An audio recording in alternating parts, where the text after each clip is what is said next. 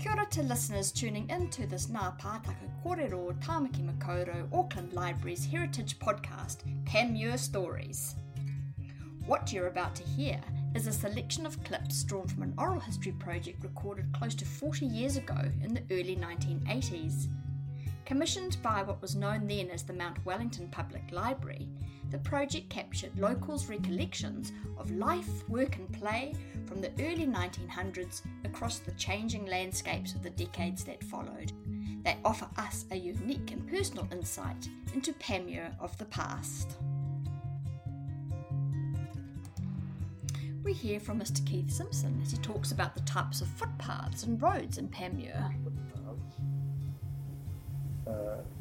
On the Mount Wellington Highway when I first came in, no definite footpath as such, but there was a shingle sort of track move on one side. I remember asking as recently as Arthur Young, who you might have heard of many times, I asked him one day when they intended putting footpaths down this side of the road. I was thinking of my own children going to school, and he said, well, our aim first is to have a footpath at least on one side of every road before we have a footpath on each side.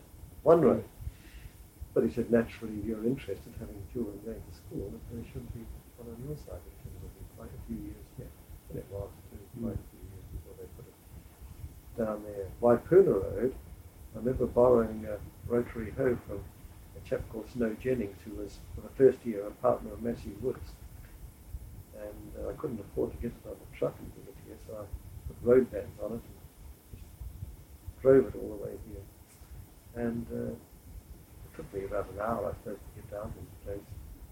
And there was long grass on the road verge, no footpath, but I just kept to the left on the shingly part of the carriageway. And that would have been 1948. Yeah. All the small roads around this area would have been dirt roads. Yes, Barrack Road was just a metal road, as they call it. Yeah.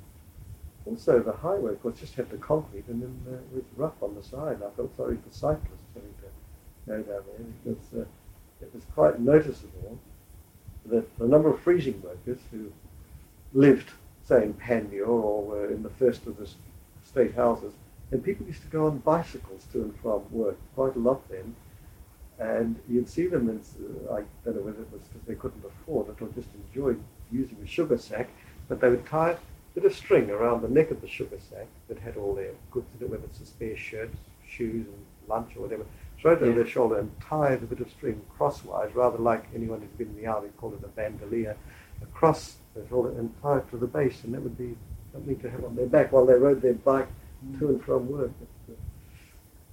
They used to go along this the side of the road. But in those days you could hear a car coming more than you do now, but certainly if there was much traffic on the concrete, they would keep to the shingle. I think there was a slightly tarred shoulder, so it softened off from the concrete to the small tarred shoulder to the rough part of the road, and there was curbing and channeling there. Right. You actually had the stones on There's a story that the Panmure Road Board, which is a separate thing in those days, the Panmure Road Board, but Herb Allen could tell you more about this than I, because he was a member of the Road Board, that in the Depression they were a bit hard up, and I think they sold their curb stones. Somebody told me that, yes. I don't think they were pulling my leg. They sold the curb stones. I know they weren't very well off, the Panmure Road Board. Weren't they? Didn't have very much income. Oh, it's a wonder they didn't levy people more. But maybe they just couldn't get paid at the Depression time.